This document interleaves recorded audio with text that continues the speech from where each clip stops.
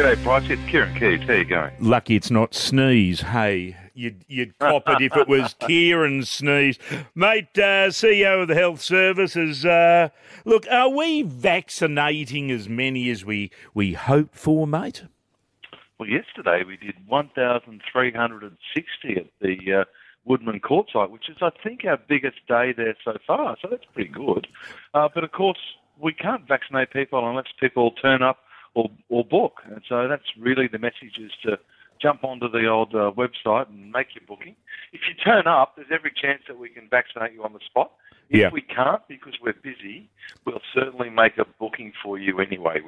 You won't leave without either a vaccine or a booking. Well, I think that you certainly can't ask for more than that.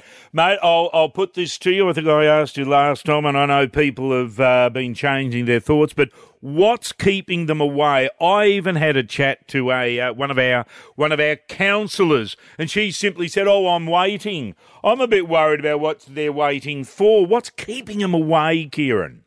Well, if they're waiting for COVID, it's going to be too late. It takes you 5 weeks. So we give you your first dose today. We can give you your second dose in another 3 weeks. And it's a couple of weeks after that before your immune system's fully up to gear now with this new vaccine and you're immunising against COVID.